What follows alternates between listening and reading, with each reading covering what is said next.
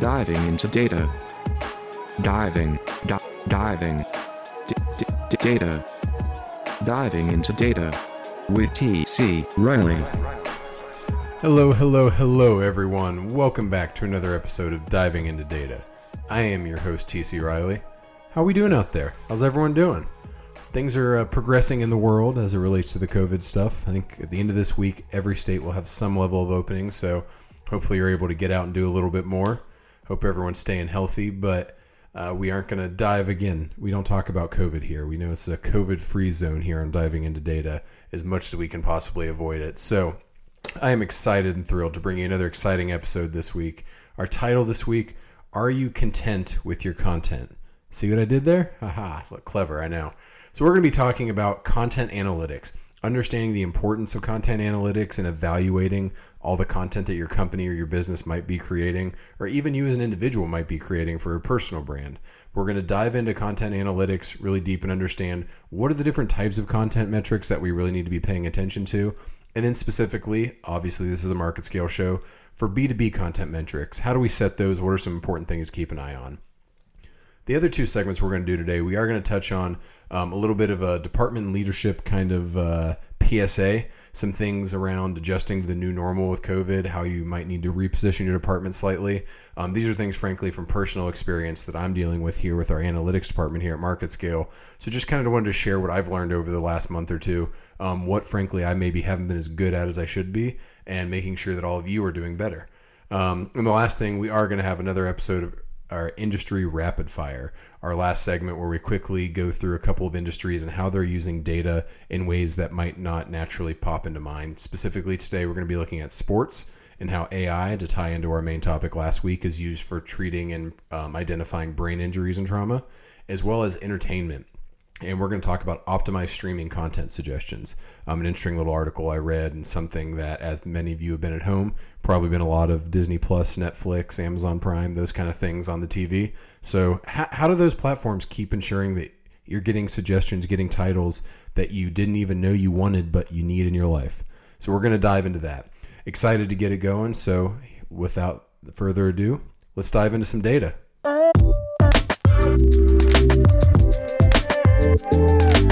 Our first topic today is all about content analytics. Again, our title is Are You Content with Your Content?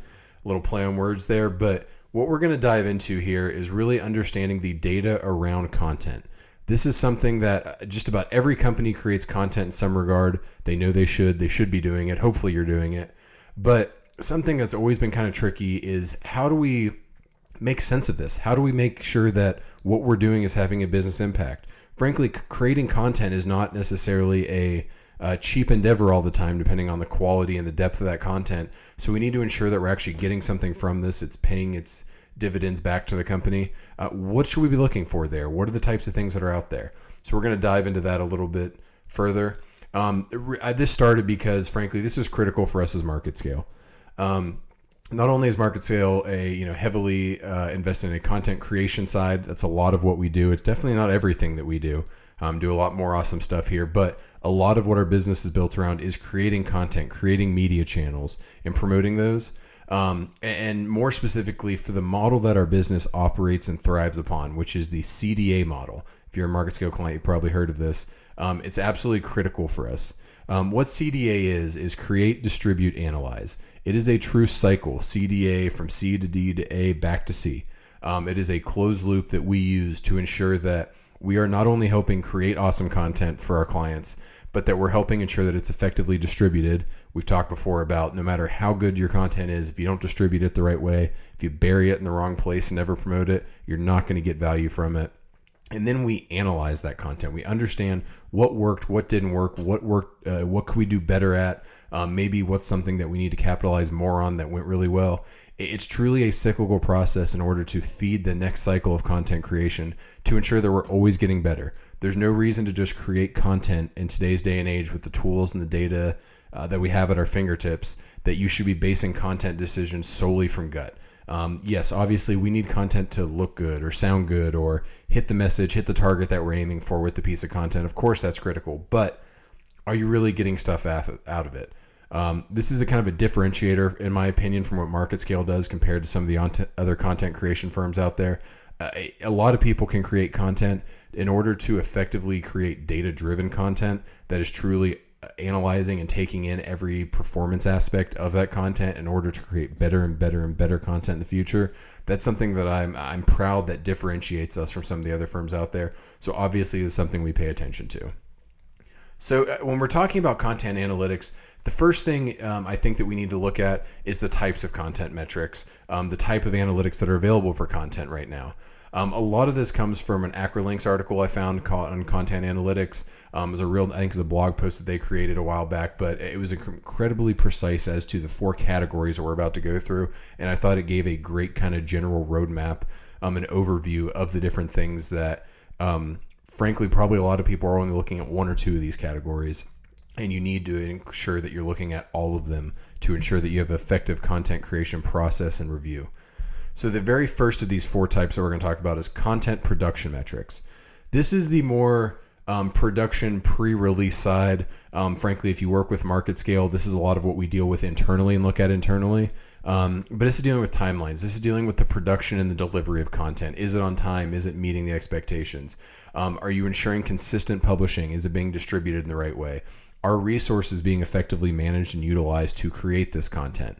Again, if you use a firm like MarketScale, frankly, we handle a lot of this for you. We consistently optimize around our production. We're always looking at things like how long something took to create. Are we able to ensure on-time delivery? Are we able to beat deadlines? How much rework did we have? How many edits do we need to make?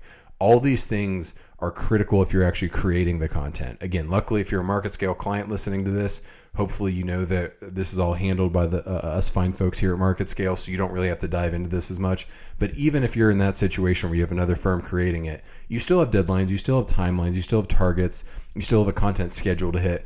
Are you keeping up with that? Are you ensuring that every little box is checked in the creation and distribution cycle? Because before we even get to what you're probably thinking of in content analytics, which is more the performance and how it's doing, we need to ensure that we're creating it effectively. Don't forget about what I'll call the operational side of this equation. Make sure we don't ignore that. Make sure you're doing the due diligence there and ensuring that everything's on a timeline, that time and money is being invested in the right places internally, and that your processes don't have gaps where you have people, frankly, who are, too much on their plate or too little management in that regard.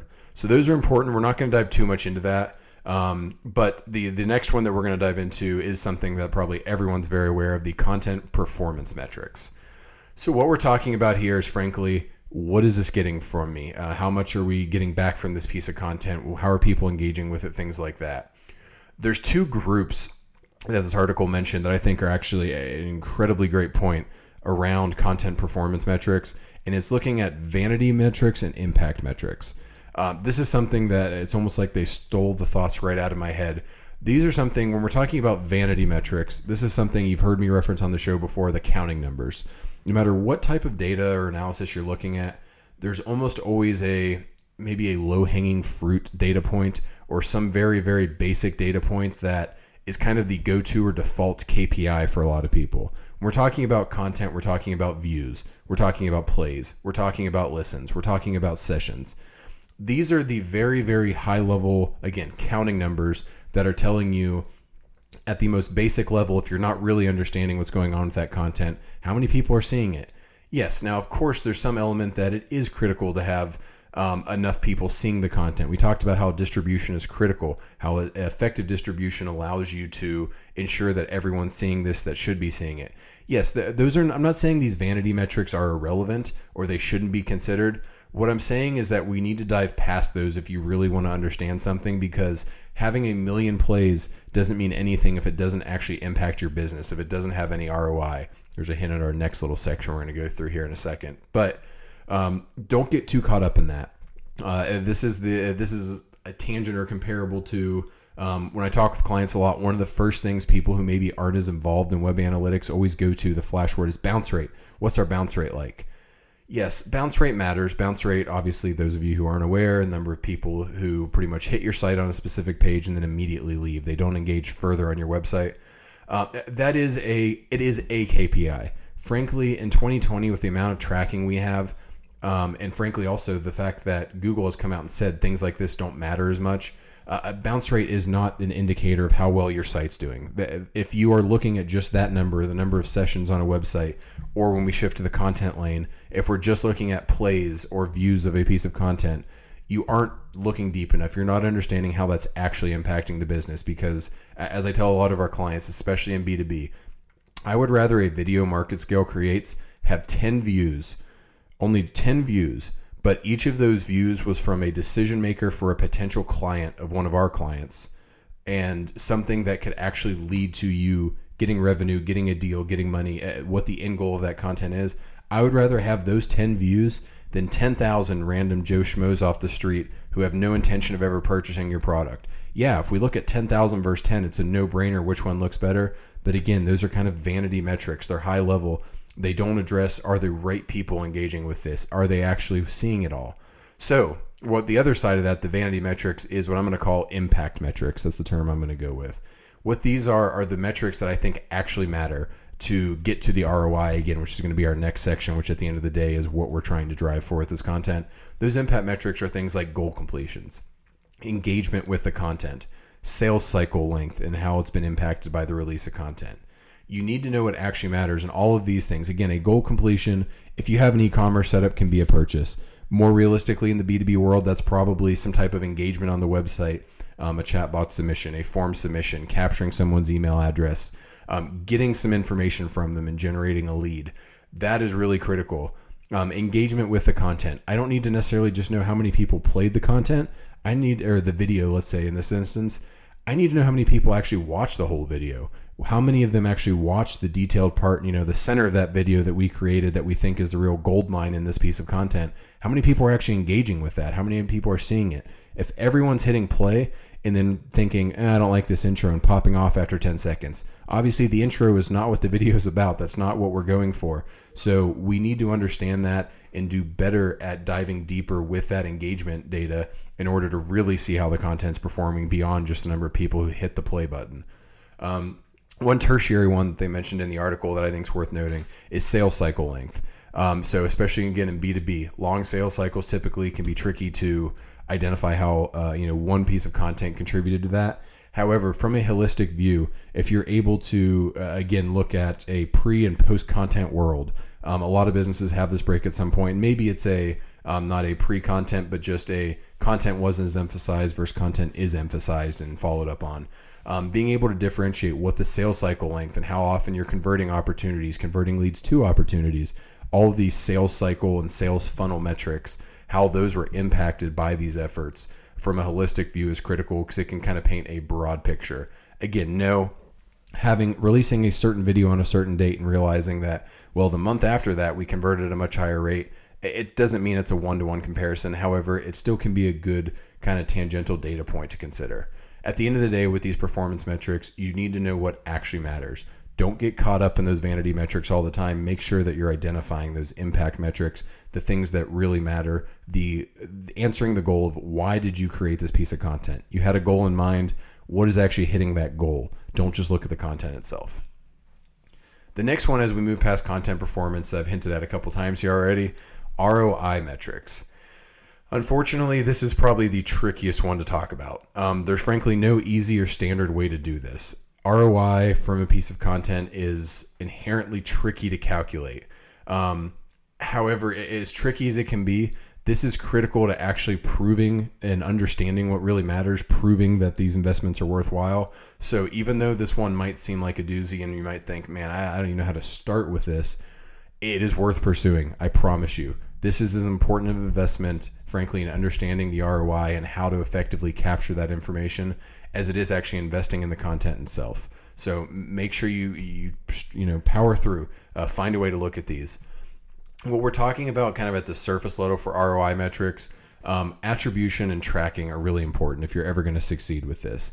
You need to be able to build a system where you can truly understand from a user perspective which people are engaging with content and what else they are doing. You need to look at that user or that potential customer outside of just the simple, just the actual session itself. What else are they doing? Are there multiple touch attribution points? Is the same user coming back over and over? The further down that path you get, frankly, the trickier technically it gets, especially as we continue to see privacy laws rolled out that are frankly kind of creeping back and back further and further on what we can capture, what a company can capture in terms of data and use. However, even from a more granular level, just doing the right things with something like Google Analytics and Google Tag Manager can help you do this. Ensuring that you have, for instance, events set up on your site so that you can attribute an event to a user or a session and then looking at what else that user did within that session. That's critical. You have to have that information. If you're looking at content metrics in a vacuum of just how they're engaging with the content without understanding what else they did, you're never going to succeed. All right, so now that we have that attribution in place, we have some way of being able to effectively kind of capture that and tie in this person listened to content and here's what else they did. Really, at the end of the day, what we're looking at is the impact of sales, the revenue gained versus the money spent on a piece of content. That's where you can get a little more granular. Again, frankly, we could do an entire show, maybe we will in the future, on ROI as it relates to marketing, content, and media, since that is one of the FAQs of the marketing world is, well, how do I prove ROI? We don't have time today to get into all the specifics of how you're going to do it. However, it is critical to ensure that when you're creating content, you have a system set up that not only you can get the data from that content and the associated actions and kind of follow that person through the sales cycle and everything that relates to that point, but you also need to make sure that you have defined KPIs on the sales, revenue, the bottom line side, so that you know what you're going for, so that you can frankly effectively build that system to get that number. It's critical, it's tricky, it's not easy, I get it. However, you must do it. You need to find a way to make this happen so that you can effectively and truly evaluate how that content is performing. The last category mentioned here, I think probably is maybe frankly less important. I don't want to diminish it, but the last section of the article mentioned was content quality and governance metrics. This ties in a little bit with the content production metrics and the things on that side. But what this is kind of referring to, and a point that it made that I think is very critical, is that everything we've talked to up to this point has pretty much been retroactive. It's after an action is or isn't completed. It's after data is captured, what the story is telling you for future iterations. There's a need and a desire to have that real-time data so you can, obviously, we always want to identify a problem when it's happening, not after it happened. It's great to be able to solve, oh, well, hey, that happened. Make sure we don't do that again next time. That's a great first step. Frankly, that's something that not enough people do. However, that isn't the only thing we should do. We also need to look for what other real-time data we can capture and use. In MarketScale's instance, I mentioned that CDA cycle that we follow. We always follow it. We always stick to it. We ensure that we create, distribute, and then we analyze that content because we have that option to kind of be iterative. Look at a piece of content retroactively and say, oh, this did or didn't work. We need to do this and this better. Get all of our insights and go down that path. But I would also encourage you to strive to find a way, again, internally, talking about managing different stakeholders, both with internal stakeholders and client stakeholders on a piece of content, effectively setting that up, effectively ensuring that all of them are hitting their KPIs or whatever data point you need to kind of identify that all the boxes are being checked off. When we're talking about content quality metrics, which is one section of this, it's reviewing and grading the accuracy of a content. Are you ensuring it's efficient and it's low cost? Are you ensuring that we're not wasting money, time, and effort on these? You can kind of do that real time with certain things. Again, even if it's simply a high-level KPI like, okay, it should take us a week to produce this, and understanding how we're tracking to that goal. That's a good need. That's something that you can absolutely hit and keep an eye on to ensure that from a content quality perspective and that you're not redoing all this, that you're ensuring you're following best practices there. And the other little side this mentions besides content quality metrics is governance metrics. Again, this goes a little bit more towards the management side. Obviously, content creation, whether you're doing it all internally or whether you're using an outside firm, has lots of different components, lots of different people. Rarely is there a single person that is doing the blog writing and recording podcasts and filming the video and editing the video and distributing the video. It takes a village to do a lot of these things. So ensuring that you know what each of those stakeholders kind of relies on. What a content manager is going to be looking at, what they care about in terms of deadlines and understanding the actual content itself. The publishing side, whoever's responsible for that, understanding their deadlines, what they need to effectively do their job. If you have tertiary services like maybe translation services or something like that, ensuring what is important to them is being followed. I think this data point overall, kind of rather than content quality and governance metrics being a critical key or group of content metrics, I think it's more of a reminder, frankly, to me that you need to ensure that the process is optimized and that you are really leaning in on those content production metrics in every regard, not just for the content, but in the creation and the management of that content. When we step back overall, we just talked about those four major roles. Again, the four major components of content metrics are content production metrics, the actual production of it, how that's going. Content performance metrics, again, those vanity versus impact metrics, understanding what you should really be looking for. The ROI metrics, which are the next step to content performance, which is really being able to see how this directly is returning its investment. And then the content quality and governance, which ties back in with the production, but is more around the management and ensuring the proper creation of the content. By doing all those, there's always going to be a component that this is an iterative process. This is not something you snap your fingers on whenever you're capturing this data and fix every part of it. I mentioned the village aspect of this. There could be lots of failure points throughout a content creation process and cycle that you need to really look at and understand what is truly impacting, at the end of the day, the value of this content to my company.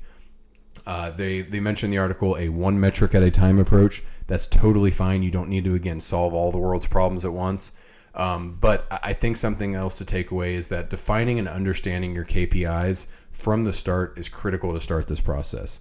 And that's actually going to lead us right into our next topic, which is selecting B2B content KPIs. So we're going to take a quick commercial break, and we will be right back with more Diving into Data. Today, 80% of companies are using online learning to grow their business. And MarketScale's online learning solutions are simplifying how you can launch yours. From building an enterprise learning management system, to course design by our professional instructional design team, to full video production and graphic design, your online university will be best in class. MarketScale's blockchain-powered digital credential program makes it easy to add certifications for your courses, creating powerful brand awareness and authentication for your organization. Education is the highest form of marketing, and MarketScale is making it easier than ever to create and deploy training for your customers, partners, and employees. For more information on online learning solutions, visit marketscale.com. Welcome back to Diving into Data. Got a lot to pack into the last 10 or so minutes of the show here, but we're going to hit on three more things. As I mentioned leading into the break, selecting B2B content KPIs, and then we're also still going to touch on the department leadership aspects coming out of a post-COVID world and wrap up, as we always do, with our industry rapid fire. But talking about B2B content KPIs, again, back to our Are You Content with Your Content title and theme this week. Something about B2B companies that you need to consider is that content KPIs are not going to be the same for frankly, a B2C Instagram influencer type of person as they are for a B2B content manager and B2B companies. B2B has longer sales cycle. You have less direct attribution. It's typically a multiple touch point long cycle with lots of communications. So it's not going to be, frankly, as easy as it is on the B2C side to see which engagements with a piece of content directly led to a purchase. You're not going to have that line. As an example of the need to effectively track all the impacts on a long sales cycle, not just looking at the last touch. Yes, from a Google ad, you might be able to see that someone clicked on a Google ad, came into the site, and converted your goal. That's great. That's awesome, especially in the B2C world. That's realistic. In a B2B world, someone might come to your site 20 times. They might have 10 different calls with you, shoot 5 emails off, engage with multiple pieces of content. So being able to set KPIs that appreciate and understand that sales cycle are critical. In other words, frankly, what I'm telling you is don't just go to Google, type in content KPIs and run with them, because there's decent chances there's B2C content KPIs that aren't going to actually matter to you and aren't going to fit your business and business model. When we're talking about the KPIs, I think the most important thing to kind of keep in mind is lead generation. That's usually your best route to go. That's the most standard way that you can something that's realistic to track, frankly, based on B2B content engagement, but also it's the first step of that longer sales cycle. Yes, you'd love to be able to look at more of the lead conversion aspect, look at which of these turn to sales, and how everything happens down the line. But realistically, lead generation is your best bet for the maybe the easiest route to go, but definitely the first place to go. So it's looking at leads created directly from content. It's looking at those who have consumed the content, looking again at that full session life cycle, and we're able to create a lead, and ensuring that you have proper tracking and attribution of those in a CRM. There are lots of content platforms out there that can kind of assist with this. Frankly, in MarketScale, we use something called HighSpot, which is a great little content tool that we're able to use to understand what clients and prospects have seen, not seen, how they're engaging with it. A tool like that is great, but even just having some general level, even if it's just the notes of your sales reps of, hey, have you seen that XYZ video we created? Just having that little tangential data point is still better than having nothing. So ensure that you have a system set up to look at lead generation, and then if you are successful in that, then get into the lead conversion, understanding what's truly shortening the cycle, what's leading to the biggest deals. But lead generation should be your starting point. Keep that in mind when it comes to content KPIs around your, again, B2B videos, podcasts, blogs, whatever it may be. And if you start there and set up a system around lead generation, you're probably going to have success long-term from a bigger picture. The one other little point that I did want to make is that campaign performance and relative success of those campaigns is a very important B2B, ad campaigns, email campaigns, whatever it may be. That's not something we're going to dive in today, but that does make up another big section of what I will call content KPIs in B2B, so I figured it was worth notating at the end here. And I wouldn't be able to wrap this segment up. I did also, that last section, Search Engine Journal had a B2B content KPIs article that they released a while back that I stole a couple notes from. So thank you to the folks over there for letting us borrow their content. Alrighty, 2 more quick segments to hit on. The first, and we'll call this our leadership rapid fire. Kind of just made that up on the spot, but I did want to do something that, as we've gone through this COVID world, again, we don't talk a lot on diving into data here about the virus. We try and steer clear of it. You get plenty of that elsewhere, but it is worth noting, frankly, something, a little bit of this is maybe a personal anecdote. I'm going to sit by the campfire here and tell you guys a story of how I'm having to adjust as a department and business leader coming back to a new normal now that Texas specifically and the world overall are kind of moving into that post-COVID world.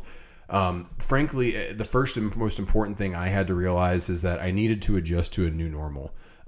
That's all aspects of my life as a father and a husband and a homeowner and a citizen. All those things are going to be slightly different, and there's ways I need to appreciate that. But as a professional, no company is going to be exactly the same post-COVID. Even if things get started back up, production lines ramp back up, your business, let's say from a production or output standpoint, is back to normal, things will still be different. So now is the opportunity for, I think, the leaders of businesses in America to kind of take the bull by the horns and be a true leader of your teams, of your departments, of your businesses. Understand that you're dealing with humans and that there are personal, professional, and emotional aspects to all of this. It's not simple. Once you've acknowledged that there is that new normal, something that I frankly probably ignored for far too long, what we're having to do here at MarketScale is repositioning and shifting our department. So luckily, we were not impacted much from the staff perspective. We have a strong business model and great leadership in our company that we've been able to not only survive, but frankly thrive throughout this epidemic and pandemic. However, not every company is going to be that lucky. Some of you are going to require almost a fresh restart, understanding, hey, there are going to be people out there that your department of 50 people is down to a department of 5 people after this. There's going to be a very new normal and a new way to approach it. Even those of us who are lucky, like us and me in my position, that it's just going to require a shift with the same resources, we do need to understand that what MarketScale is going to be able to do, again, to get specific, our ability to create on-site videos versus some of the other things that we need to do in terms of live broadcasting, more remote opportunities in a post-COVID world are changing. So we need to be able to effectively adapt and shift. Something from a data perspective that I wanted to kind of emphasize here: don't get too stuck on old KPIs. Very rarely are KPIs going to change that much with situations, but what we're dealing with here isn't normal.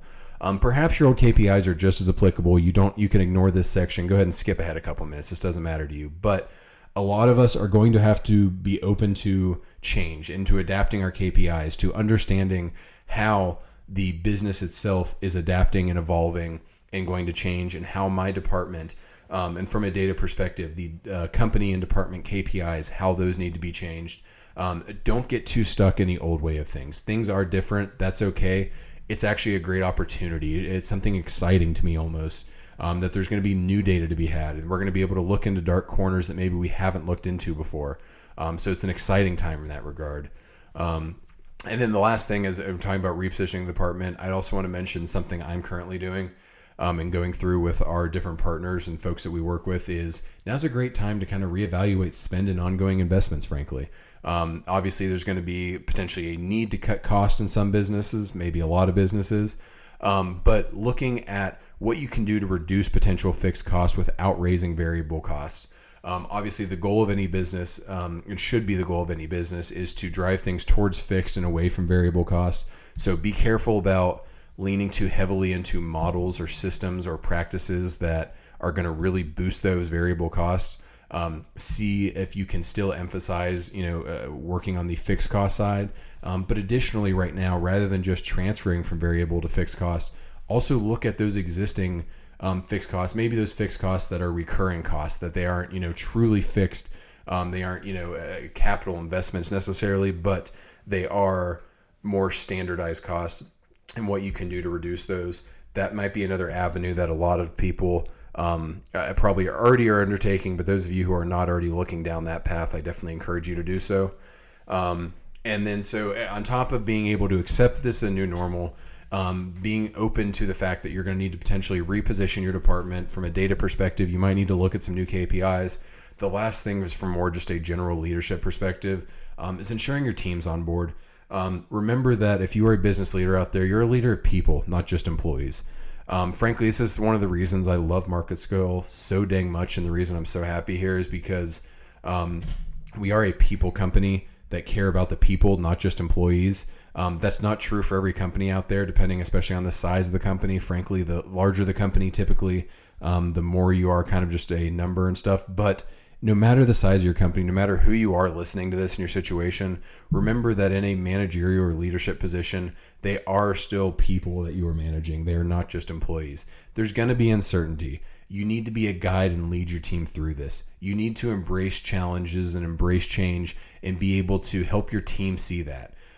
If these shifts are occurring, whether it's a completely, again, you're almost starting from scratch, or if you're just kind of tweaking what you're doing, be prepared to explain to each person and role how they're going to be impacted. Take the time to do that. If you're like me, this is something I think I failed on right at the start of this, where I was so busy trying to kind of make things run that I let my team, I kind of left them hanging a little bit, to be frank. It's something I failed at, where I needed to be better about explaining to each of my team members, frankly, some of the other departments that we work with, how they're going to be impacted, what we need to consider, but also highlighting how this is an opportunity, how this is a growth opportunity. There are going to be new businesses in 10 years that are some of the pillars of the U.S. economy that weren't much before COVID, but they were able to adapt and overcome. If you look at just about any of the great business leaders out there, I specifically listened to a Mark Cuban broadcast he did a little bit ago talking about this, but there are going to be some amazing things that come from this. Yes, we're still not completely out of the weeds. We still have some challenges to overcome as a country, as an economy, and as businesses, but there will be opportunity, and you have to force yourself to look at the bright side and help your team look at that bright side, look at the opportunity, and not just focus on the things maybe that are going away, or the negatives that have come from this. Focus on the positive, and the results will come around full circle. All right, enough of a leadership soapbox. Our last segment today, we're going to dive into a little bit of industry rapid fire. We never wrap up the shows anymore without a little industry rapid fire. So, had two sources today. I went back one more time, dipped into my well of the Forbes Teradata program, that Forbes Analytics Plus from Data to Answers for entertainment, which is our second one. But the first one, I promise I'm going to use other sources too. It's actually called an Outlook India article. It's IANS research. And it's a sports article that I found online. So thank you to them for providing this information and for us to talk about. The first article is about the sports world. And so we talk about sports all the time here and Diving Into Data. If you listen a lot, you know that. But this is kind of tangential to sports. It's a component. But what this article was discussing was how researchers from the University of Cambridge and Imperial College of London have developed an AI algorithm that can detect and identify different types of brain injuries.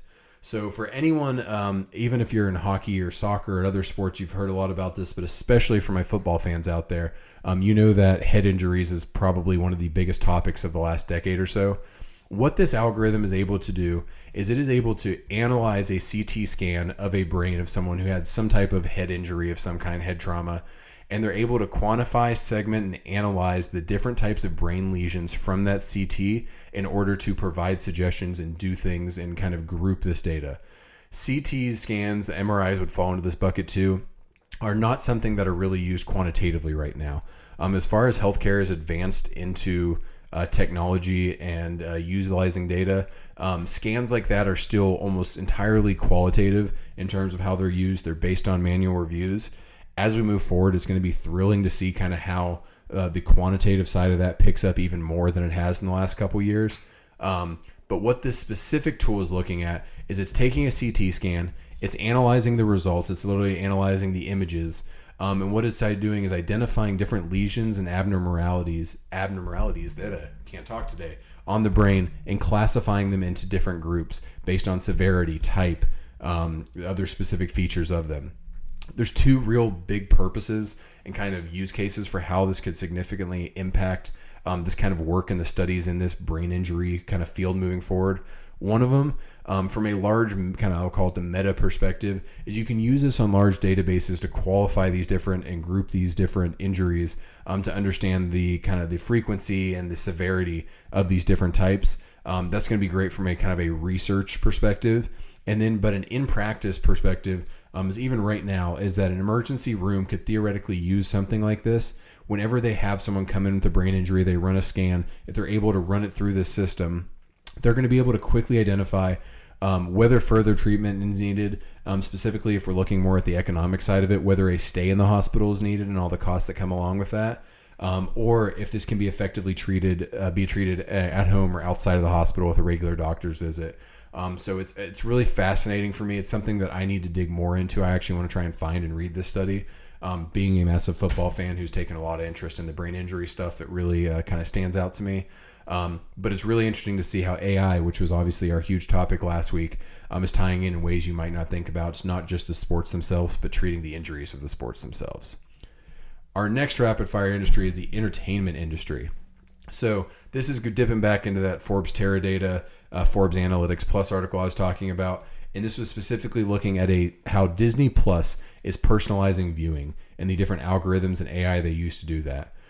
This is, I think, is especially analogous and kind of relevant to a lot of folks right now, because not only is what Disney Plus doing going to be some way related to what Netflix and Amazon Prime and Apple Plus and yada yada yada are all doing. Seems like there's 100 streaming platforms out there now, but it's probably something you've been consuming a lot recently. If you're anything like my family or anything like what everyone on Facebook and Twitter and so on are talking about. So what these systems do is that this is not a set formula for how this operates, how these platforms are able to recommend content to you. What these are I can't talk again. They're evolving algorithms where every piece of data that the platform is capturing based on your interaction are helping to constantly improve the recommendations. This is not just if you do A, then you go B. If you do C, then you go D. It's not a linear tree or path or anything like that. It's a constant algorithm that's constantly looking for not only new data points and new ways to analyze it, but even new variables and things to look at. This is all fed by your watch data, your view data, your click data. Not only what you watch, what you started watching, but how much of it did you watch? Did you take breaks and come back and finish it? Did you just watch a piece of it? Did you sit there and consume the entire thing at once? Also, from a advertising almost perspective, what was shown on the menu? Not only is how are you engaging with the actual content, but what are you clicking on to even look at? Did you click on something and look at the trailer? Did you actually watch it? What did you just completely ignore and scroll right past?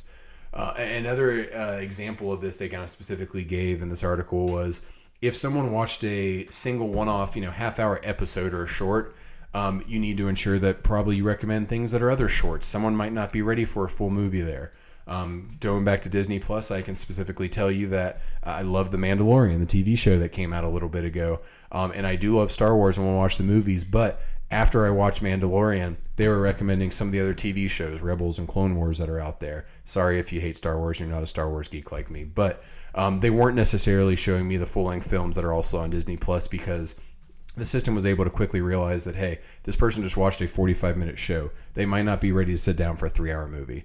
So all those components are kind of fed in. And again, what I really found interesting as they were talking to one of the folks at Disney Plus who builds this was that no single algorithm works for every user. So it has to be dynamic and it has to adapt with feedback. They have to be okay with building platforms and AI a little bit in a way. Now we're going to use that term all the time after last week's segment. That can quickly adapt and understand that it's never going to be a perfect formula. People's preferences, especially viewing preferences in something like a streaming platform, aren't a linear equation that you can solve. So you have to be kind of flexible and adapt and build models that can take in and adapt accordingly. The last little piece, and something I didn't think about that also I thought was really interesting, was that repeat viewing is huge for platforms like this. Those are people going back and watching the same things over and over and over again. Now, there's probably the logical common thought is, well, once I've already watched something, a platform shouldn't suggest it again. I've already watched that. I don't need to see it again.